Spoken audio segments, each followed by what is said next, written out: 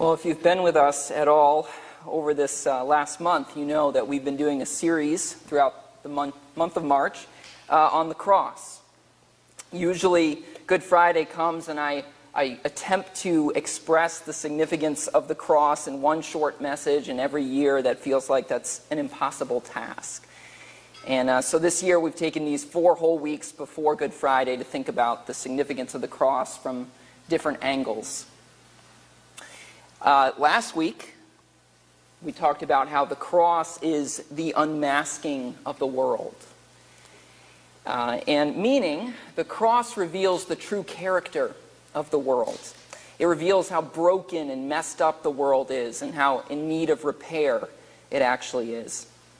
Because the cross shows what happens when someone who perfectly embodies grace and truth steps into this world. What happens? The world crucifies him. The cross reveals the world's addiction to violence and the pursuit of power. The cross reveals the world's tendency to seek self-interest rather than justice. It brings that all to light. And then on another week, we talked about how the cross is our salvation. If we human beings are honest about our condition, we have to recognize that we need salvation. We are enslaved. And traditionally, the church has recognized what we are enslaved to as sin, death, and the devil. Sin being our pathological tendency to always make a mess of things, to hurt ourselves, to hurt our neighbors, to hurt our relationships. And then, of course, the guilt that arises from those bad choices. We need to be saved from that. We need to be saved from our sin. We need to be saved from death. All of us long for immortality. The Bible says that God has set eternity in our hearts, but the world doesn't give us that. And we need to be saved from the devil and the forces of evil, the unseen forces of evil. If you've ever had the impression that there's more to the world than what you can see, if that's ever felt like an intuition to you, and that what is unseen is not always for you, but against you, that is an accurate intuition according to the Scriptures. The Bible affirms that, and we need to be saved from those unseen forces of darkness. And the Bible tells us that through the cross, Jesus has done what is necessary to overcome all 3 of those things, to purchase our salvation, and to give us victory over them. And then on another week, we talked about how the cross is our revelation of God. The Bible tells us that if you really want to know what God is actually like, you cannot do better than looking at Jesus Christ. Jesus Christ is the full representation of the being of God. Jesus reveals what the Father in heaven is like. And so the cross reveals to us that God loves us more than we could ever imagine. Because through the cross we see that God is willing to bear our sin rather than destroy us, rather than condemn us. God is willing to absorb the guilt of our sin. He's willing to absorb the pain of it and take it upon himself. The cross also reveals that God is not distant, but he's with us in our suffering. And then finally, one other week, we had a hard message where we talked about how the cross is our example. You know, sometimes it's helpful to think, when you think of the cross, right, it's got a vertical axis and a horizontal axis. So when you think of the vertical axis, think the cross reveals something about my relationship with God, right? And that's what we've been talking about so far. But the horizontal axis represents the fact that the cross says something about our relationships with each other and how we're supposed to live. Jesus said that if we want to follow him, we have to be willing to pick up our crosses, which means we have to be willing sometimes to deny ourselves. We have to be willing sometimes to suffer for what is right and what is good. In order to really follow Jesus, we're supposed to be willing to love sacrificially for the sake of others. Following Jesus means being willing to forgive and to let go of our pride and be willing to humble ourselves. So the cross is an example for us. And tonight, I want to think about one more aspect of the cross. And this is a challenging one. In the last scripture reading, Pamela read Jesus' cry, my God, why have you forsaken me?" She also read it in Aramaic very well. Nice pronunciation. Much better than I did a couple years ago. I think I said Yahi, Yahi instead of Eloi, Eloi. But there's that line there that Jesus says, my God, why have you forsaken me?" That's really something to ponder, right? That Jesus would say those words. Jesus, God in the flesh, my God, why have you forsaken me?" And here's what I want us to see tonight. I want us to see that the cross reveals, it is where we learn that even when we feel abandoned by God, it doesn't mean that we actually are. Even when we feel abandoned by God, it doesn't mean that we actually are. On the cross, God the Son cries out to God the Father, "Where are you?" He feels abandoned. And I want us to appreciate just how significant this is, that God the Son would say this. You know, Jesus says in the Gospel of John, he says, "The Father and I are one." And at the beginning of the Gospel of John, it says that in the beginning, Jesus was with God and was God. And I've never been able to wrap my mind fully around how somebody can be with someone and be that someone at the same time. That's a mystery that none of us will be able to fully grasp. But that's what the Bible says. And it's expressing this incredible eternal oneness between God the Father and God the Son. God the Father and Jesus. And yet, Jesus, the one who is one with the Father and who has been with him since before the world was made, in this moment on the cross, he cries out and he says, "Where are you?" To the Father, "Where are you?" He feels abandoned. Have you ever felt abandoned by God? If not, that's great. That's awesome, if you've never felt abandoned. But it is a very common human experience for people to feel abandoned by God, for people to feel like they're just alone in the universe and on their own, victims of chance and fate, like there's no loving divine hand that cares for them. And that sense of abandonment that can arise from several different kinds of experiences. You know, one could be an experience of great suffering, like the kind of suffering that Jesus experiences on the cross. It could be a chronic illness that leads to this sense of abandonment. It could be, you know, a loved one suddenly passing away, especially unexpectedly.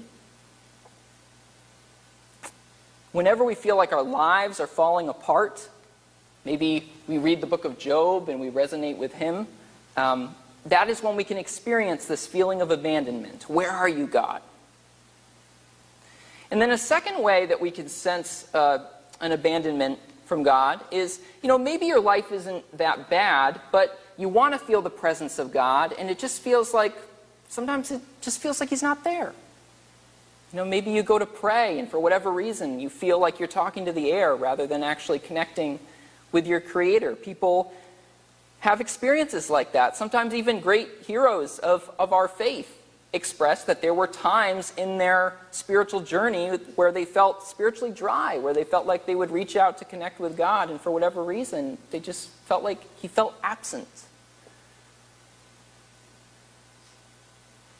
So that's another way that sometimes we feel abandoned by God.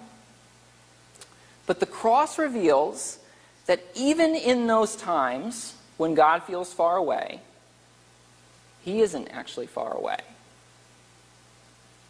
Why?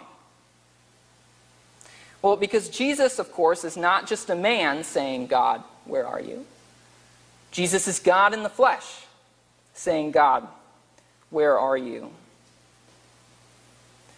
So, Jesus is God, willingly experiencing the effects of sin, death, and the devil. Right? Because when we feel distant from God, ultimately, what is the cause of that? Sin, death, and the devil. Right? So in this moment, God in the flesh is feeling the effects of sin, death, and the devil. And so when we look at this moment, we should think, from now on, okay, whenever we feel like saying, God, where are you? We should think about the cross and realize, well, the answer is, he's right here. He's right here. He's right here with me, because God also knows what it feels like to feel this sense of abandonment. God also knows what it feels like to feel the weight of sin, death, and the devil. God knows what it's like to travel through the valley of the shadow of death. And so when we look at Jesus, we can see he's not far away, even when we have this feeling. He's right alongside us. He knows the experience of it as well. But here's another reason why the cross reveals that even when we feel like God is far away, he isn't actually far away. When Jesus said those words, my God, why have you forsaken me?" he was actually quoting a psalm. Did you know that? He was quoting Psalm 22. And that means that when Jesus quoted that line of that psalm, he probably wasn't just thinking about that one line. He's probably thinking about the whole psalm. That's the opening line to Psalm 22. My God, why have you forsaken me?" And if we look at the rest of the psalm, we can see that Jesus doesn't think that God has completely abandoned him if he intends to apply this entire psalm, because that's not where the psalm ends. That's actually just where it begins. So let's look at the psalm. I've picked out a few verses from it.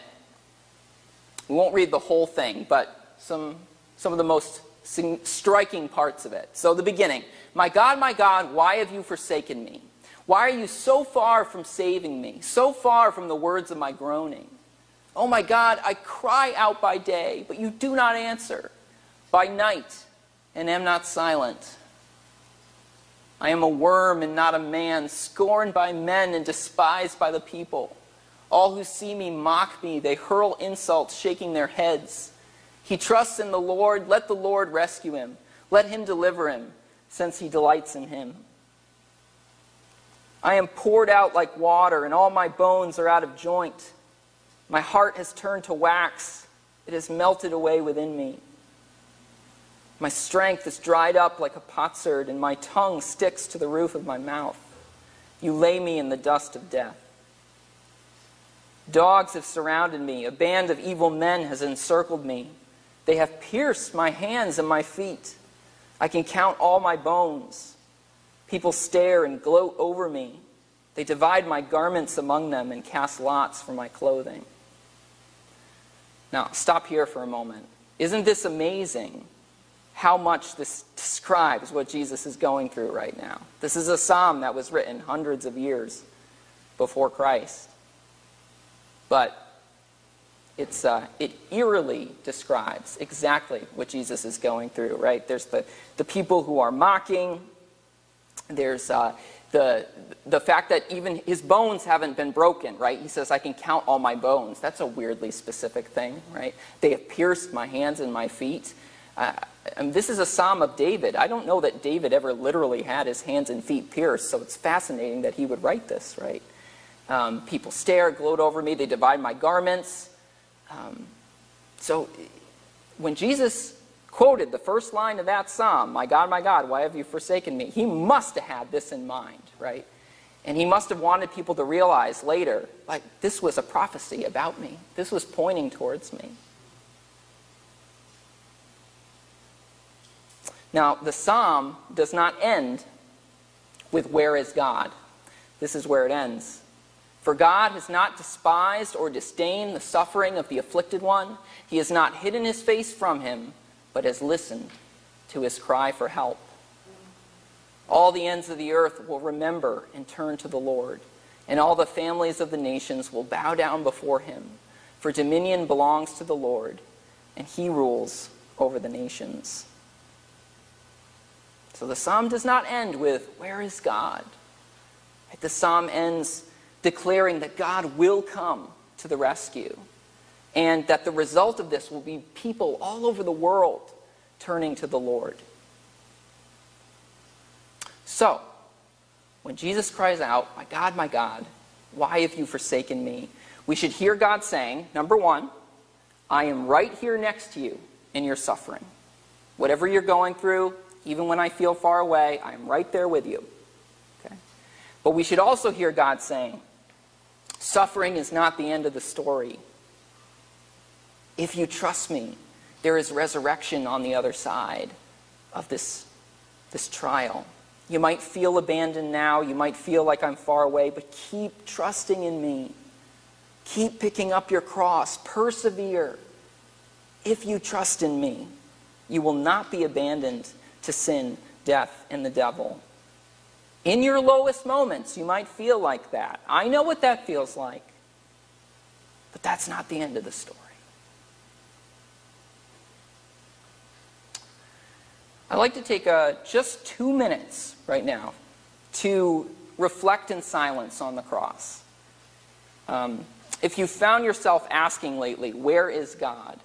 I've personally found that one way that I reconnect with God is just through silence and stillness.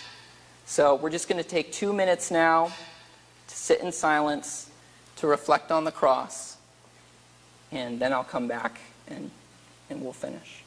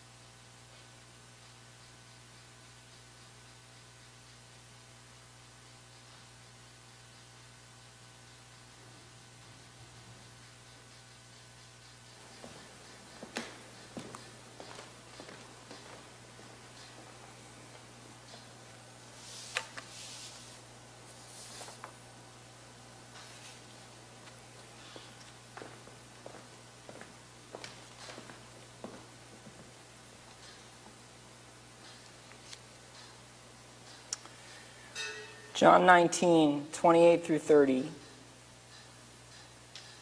Later, knowing that all was not completed, and so that the scripture would be fulfilled, Jesus said, I am thirsty.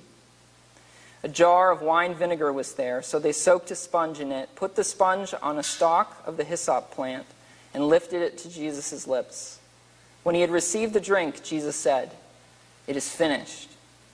With that, he bowed his head and gave up his spirit.